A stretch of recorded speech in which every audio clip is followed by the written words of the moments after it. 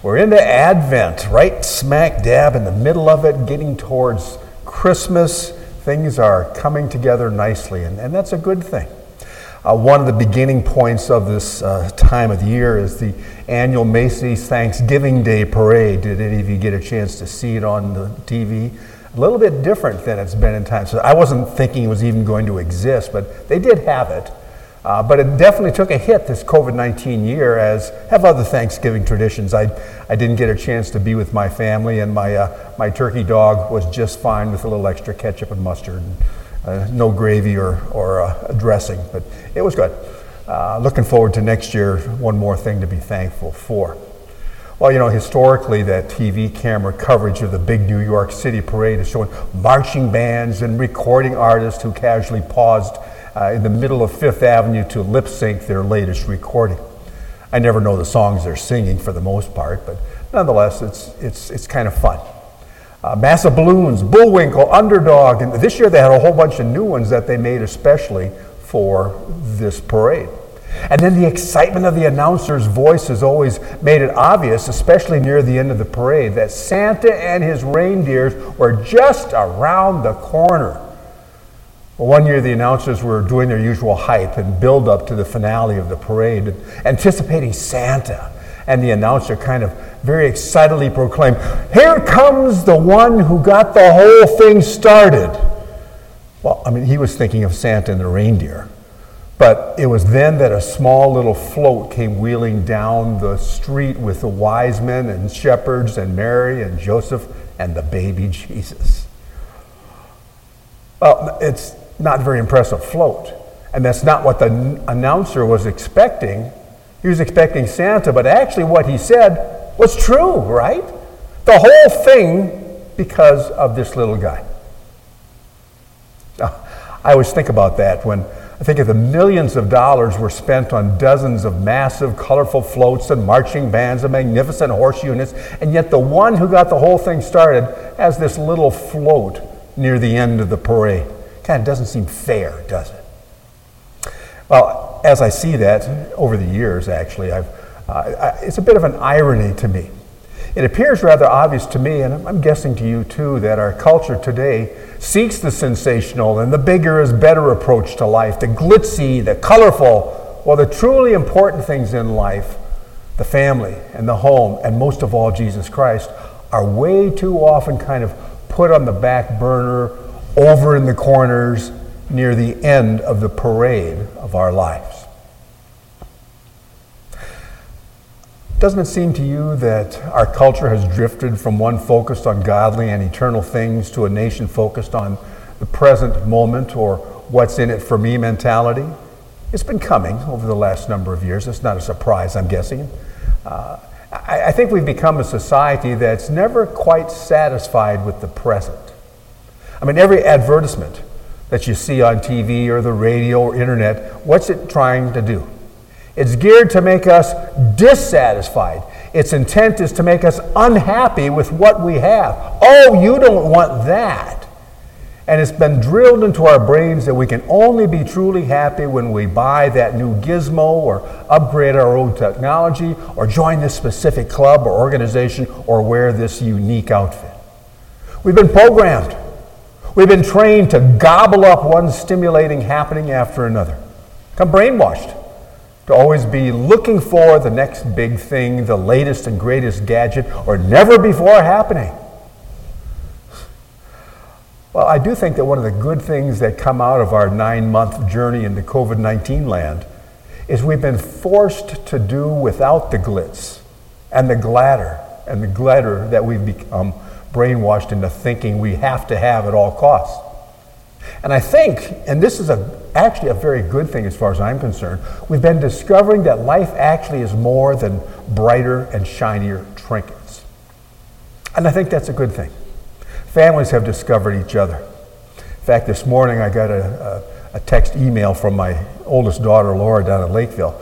And she's, this weekend, my youngest daughter, Amanda, and their 4 grandkids. The 4 grandkids, Laura volunteered to keep them for the weekend. So Laura's got 7 grandkids. What she sent me this morning was a video of what they did last night. What they did last night around the dining room table, they had the 7 grandkids from 15 down to 3, and they were making little gingerbread houses out of graham crackers and all the trimmings. And so they each went around and they were having a competition, who had the tallest, who had all this stuff. And just to see my family, I absolutely love it. But what do you do in this COVID-19 land stuff? You make little gingerbread houses out of graham crackers. And the happiness and the joy, and it brought a tear to my eye. But I think that's a good thing that's happened in many homes. That we've discovered each other. Neighbors have discovered that there's life in their own backyards. Entertainment can actually be a simple, often handmade little gingerbread house out of graham crackers. Those are good things. Because we're not able to go out and do many of the things that we used to do these final weeks of the year, we've had time to spend some time also with, guess whom? With God. And think about God's stuff. That's a good thing. We're in the early stages of a new church year, Advent. The Advent calendar that you see on the screen. We go 365 days a year. Half the year is the time we focus on the celebrations, the announcement of the birth of Jesus, the life of Jesus, the miracles of Jesus, his death, resurrection, and ascension. That takes 26 weeks. The other 26 weeks, which is the green part, is the growth period. That's the time of Pentecost. That's where we focus on the so what question. What do we do with all this stuff that God has done for us? And then we'll repeat that time year after year. Well, we're near the top, near 12 o'clock, just at the beginning stages for the next several weeks. And we're spending time looking at the reason and exploring how God has and continues to enter our lives and come to our rescue. Now, yes, it may be inappropriate to say, as in the Macy's parade, here comes the one who got the whole thing started, as they look at Mary and Joseph as a parade prop. But it is actually a great statement to make about John the Baptizer and his relationship to Jesus. We've been reading, last week was on John, and this week is on John. If you listen to the lessons that Pastor Dan read for us, it's talking about this guy. It starts with him. It says he appeared in the wilderness, preaching a baptism of repentance for the forgiveness of sins. He truly was the one who got the whole thing started for Jesus. John's the guy who announced the Messiah. The Savior was just around the corner and about ready to enter onto the stage of history. Now, I love talking about this guy, John the Baptizer. I mean, he's such a unique fella, and we live in a culture where uniqueness is oftentimes praised, and sometimes some weird ways, some of the tattoos and body piercings and hairstyles and all the rest of the stuff, trying to be independent and different. Well, John was kind of that way, not to be a jerk about it, but because he had a message. He was independent, a free spirit, who didn't focus his energies on the latest societal trappings regarding clothing or fancy diets and extravagant parties. That wasn't what he did. He wasn't out trying to fit in, to be in the in crowd. Well, you can't help but notice his distinctive apparel and his diet. Our text tells us he wore a garment of camel's hair, and his food was locust and wild honey. You have a camel's coat? Do you have locusts on your diet on a regular basis? You do know what locusts are, don't you? Grasshoppers. Now, if you go to a fancy Lunds Byerly or Kowalski or something like that, or a Midtown Market on Lake Street, you could probably buy some exotic locusts, some grasshoppers. I've done it. In fact, Elizabeth and I, before we were married in college at Concordia University in St. Paul, we went out with some other college friends. Of course, what do you do on a Friday night? It's late, and we were looking for something to do. And we went to, I don't know what the store would have been, maybe a Lunds Byerly before it was that. But we bought a can of locust, because we thought, I wonder what they taste like. Have you ever eaten any? It was a can with grasshoppers and with oil. We opened it, and we all looked at it, and we took it, toothpick, and ate it, and we all went, yuck. It was horrible. Some folks last night said, well, you got to try them when they're dried. The oily ones aren't that good. Well, I'll vouch for that. I wasn't impressed. John was eating these guys on a regular basis. John, come on. But you can go to Penny's or Kohl's or Sears and buy some nice camel-colored hair sports coat, can't you? At least it's called camel's hair, but I'm fairly confident that the coat would bear no resemblance to the coat that this John guy wore 2,000 years ago. Sometimes when if you get a chance, if you haven't really paid any attention, go out to Camel Park Zoo or Minnesota Zoo that have camels. And believe me, those critters' coats are not slick or beautiful garments. That coat that the camel sports at the zoo is a tangled, matted, smelly, especially if you're standing downwind. It's not a thing of beauty. Okay, camel's hair, locust. Can you imagine the impact John made by wearing that rough animal skin coat and eating bugs? Andrew Zimmern might be pleased with him, but not me. Would you want John to stop by your house for a cup of coffee dressed like that? Would you want him to move in next door and open perhaps a specialty clothing store or a natural organic restaurant specializing in bugs? I know that's going on today, but I don't know, I'm not real keen on that idea for a neighbor of mine. To our ears, he sounds a bit weird. And yet we read, and I think this is fascinating, it says, all of Judea and Jerusalem came out to hear him. I'm going, man, apparently his message was more powerful than his appearance. And I think that's an important lesson for you and for me today. His message was more powerful than his appearance. How do we judge people? Oftentimes it's by the clothes, what they eat, and where they go, right? But the folks out there, they were a bit curious.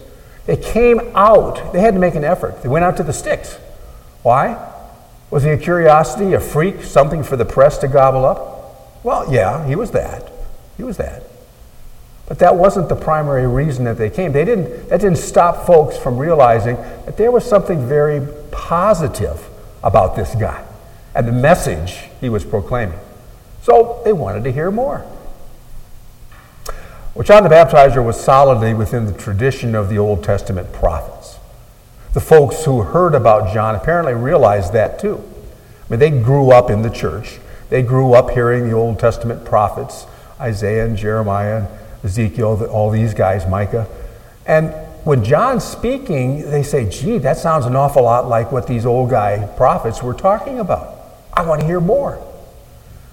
Now notice how his words begin. Mark 1 tells us this. The beginning of the good news of Jesus Christ, the Son of God. The beginning. Now, as always, there are no wasted words in the Bible, never. What it says, there's always a lot that goes with it. And I think it's interesting that whether it's Mark, the writer, or in our lesson today, John, the writer of the gospel, says that the good news didn't begin with Jesus and his birth. We're going, what? Jesus doesn't get front and center stage? Not at this point. It begins with John. John was really the one who got the whole thing started. Now, why that's important is because you got to understand a little bit of the culture of the day. It was that important Roman officials 2,000 years ago, when they traveled, when they made their political journeys throughout their constituency, they would always have preceding them an announcer or a herald. That's what they called him, herald, an announcer. Say, here comes the judge. Here comes the politician. Here comes whoever he happens to be. So these herald or announcers, they would go from village to village, house to house, place, and saying, he's coming, he's coming, he's coming. And then when the herald arrived into town, the folks knew someone of prominence would soon arrive. So when that announcer, that herald shows up, they're going, something big's about to happen. And since the writers of our gospel were primarily, or the listeners to these gospels were primarily Roman Christians, the writer begins his book with John, whose mission it was to announce the coming of this person of prominence, this person of high esteem. And who is that? John says who? Jesus. The one whose sandals I'm not even worthy to untie. I'm the messenger, but the big guy's coming. The most important man who ever lived. So yes, John did dress oddly. He ate with peculiarity. But those who heard him saw him fulfilling the role of a prophet. Prophet's job was not so much tell the future as it is to be a spokesperson for God. That's the primary function of any prophet. And the folks are listening to John, and they say, tell us more. Tell us more. Yeah, you look weird. Yeah, you eat strange things. But man, you got a message there. Tell me more. Because they recognized John was an authentic voice of God, a herald. He even dressed much like the famous prophet Elijah, who lived 850 years earlier. The people got that. So John intentionally, he wasn't just a kook, very intentional about what he did.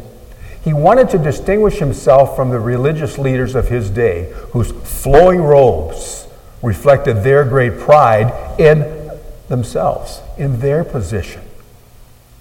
So John chose to live in the desert to get away from the distractions, so he could hear God's instructions. He lived in the desert to capture the undivided attention of the folks. They're saying, he's out there, man, we better go find out what's going on.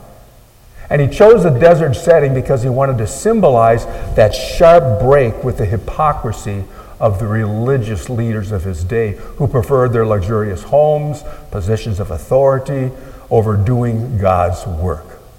They had got caught up in the trappings of the day, of the appearance, of the image.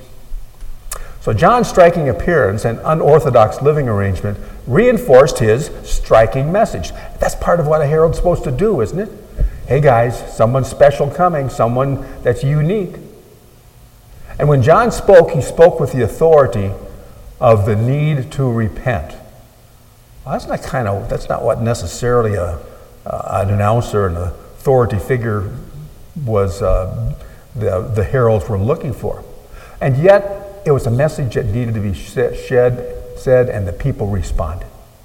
We told even many folks were baptized by him, symbolic of their identification with his movement and their intention to amend their lives. They got what he was saying, that, man, we got to get our act together. We've been kind of drifting away from godly things. Think there's any message for us in 2020?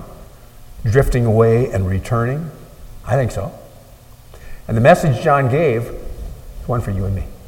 Repent, for the kingdom of God is at hand. Kingdom of God, that's talking about Jesus, was at hand. He's right there. Advent. That was John's message. Now, in the original Greek, the word for repentance is metanomia, which is not just a changing of one's mind, nor one's decision, nor one's direction, but not only turning away from, but also a turning to God. So that message for us, one of the additional takeaways this morning is, you and I have the need for that same concept of repentance. Turning away from those things that pull us away from God and turning toward God. And not only what he's done for us, but what he wants to do through us.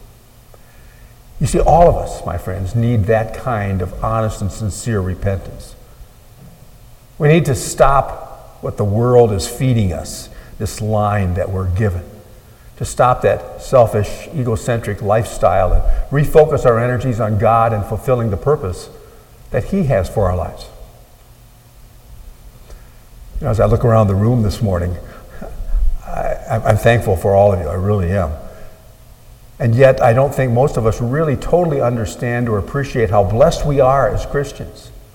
I'm not talking about the physical blessings, because many of us are thankful for the many wonderful things we have. The fact that we're able to worship here this morning, even with masks on, that we're able to gather together, we're able to continue to do so many things.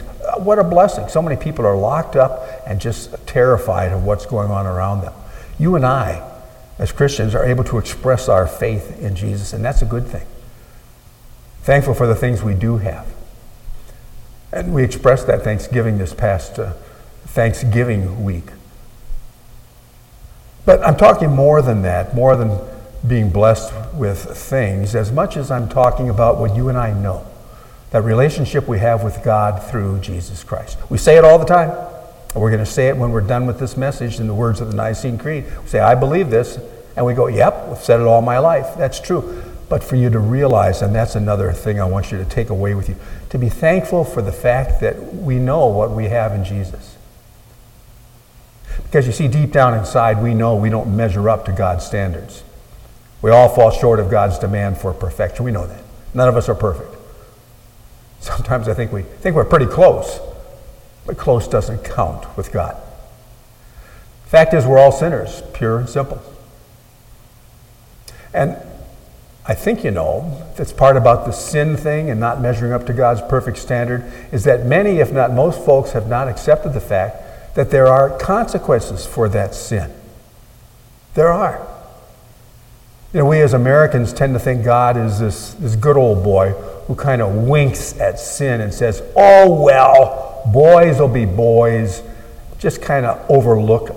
And then he ignores the sin and its consequences individually and nationally. Friends, God doesn't work that way. And I hope as individuals and I hope as a nation we don't get drawn into that line, because there are consequences for sin. There are consequences. And they're deadly. I mean, God's made it very clear throughout our scriptures that we read week in and week out that anything short of absolute perfection, and that's by his standards, not ours, not determined by Congress or the Supreme Court or by the president, by God's standards.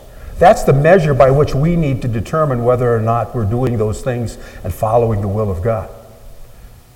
Any of those things separate us from him. In other words, death. Now, when we talk about death, we're actually talking three different things that are identified. The first death is of a relationship, kind of like when divorce happens.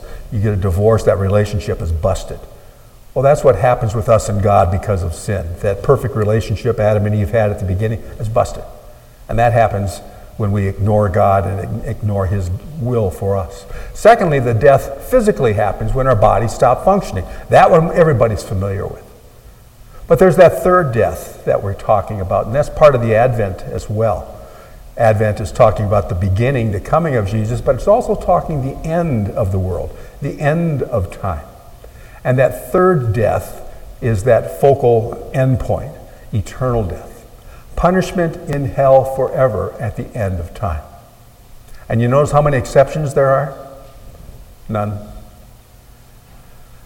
So, when we finally grasp the seriousness of our sin situation, then we begin to understand and appreciate just how blessed we are by what Jesus did for us on that executioner's cross 2,000 years ago.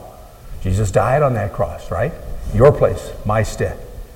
He suffered horribly with the guilt of our sin, pressing upon his whipped and bleeding back. Yuck! But what makes that horrible event those years ago good news, that's what the word gospel means, good news, is not that it was a horrible death, but that God accepted the switch. God accepted that substitution of Jesus instead of us. Not because he had to, but because he loves us so much and wanted us to be with him forever in heaven, rather than separated from him in hell. That painful yet profound act of Jesus makes all the difference in the world for every man, woman, and child on this planet. For now, and that's what you and I know, because of what Jesus did for us, we're assured our sins will no longer separate us from God. We've been forgiven. Our slate's been wiped clean as far as God is concerned. We've become part of something bigger than ourselves. Jesus' death cemented us to God forever. We're now God's children, part of his family. That's a good thing. That's the message John was trying to convey 2,000 years ago when the people came to him. And what a great message that was, and guess what? Still is.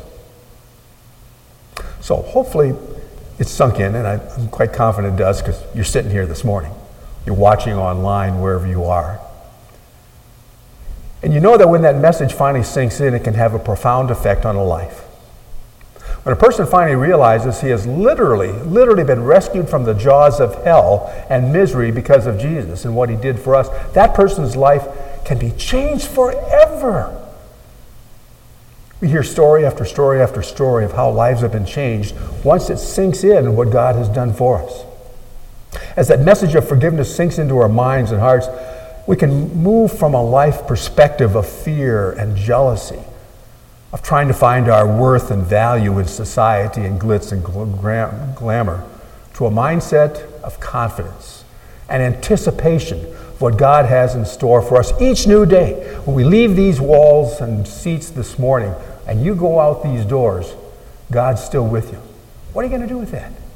And eventually join our brothers and sisters in heaven. And you know what makes us? Very blessed and special folks. That's who we are. We have value and worth that no one can take from us, and the world can't change by what they proclaim. We're God's family members. I love it. We're people with a purpose. We have to be John the Baptizers of our day. We're to point folks to Jesus. What a great opportunity that we have, because so many people are hurting and they don't know where to turn. You got something that they need. They didn't even know they need it, but you do. That means, as John the Baptizers of our day, we're to be finding as many ways as possible to connect people to Jesus, just as John did 2,000 years ago. Just as generations of Christians before us passed that message of hope down to us. How'd you get it? It was passed on to you, right? And if that means we must wear a camel's hair outfit and eat grasshoppers and live out in the desert to get folks' attention, then so be it. But, you know what? God's not requiring you to do those seemingly weird things. He'd rather have you use the unique gift and ability that you do have, whatever it is. And as we go around the room, each one of you have something different and unique. You're all unique people. But to accomplish the same results for the folks you know and care about. Friends, may God's presence not only be real for you, but that it would be real to encourage you to seek to serve Him in all that you do. We ask all these things in Jesus' name. Amen.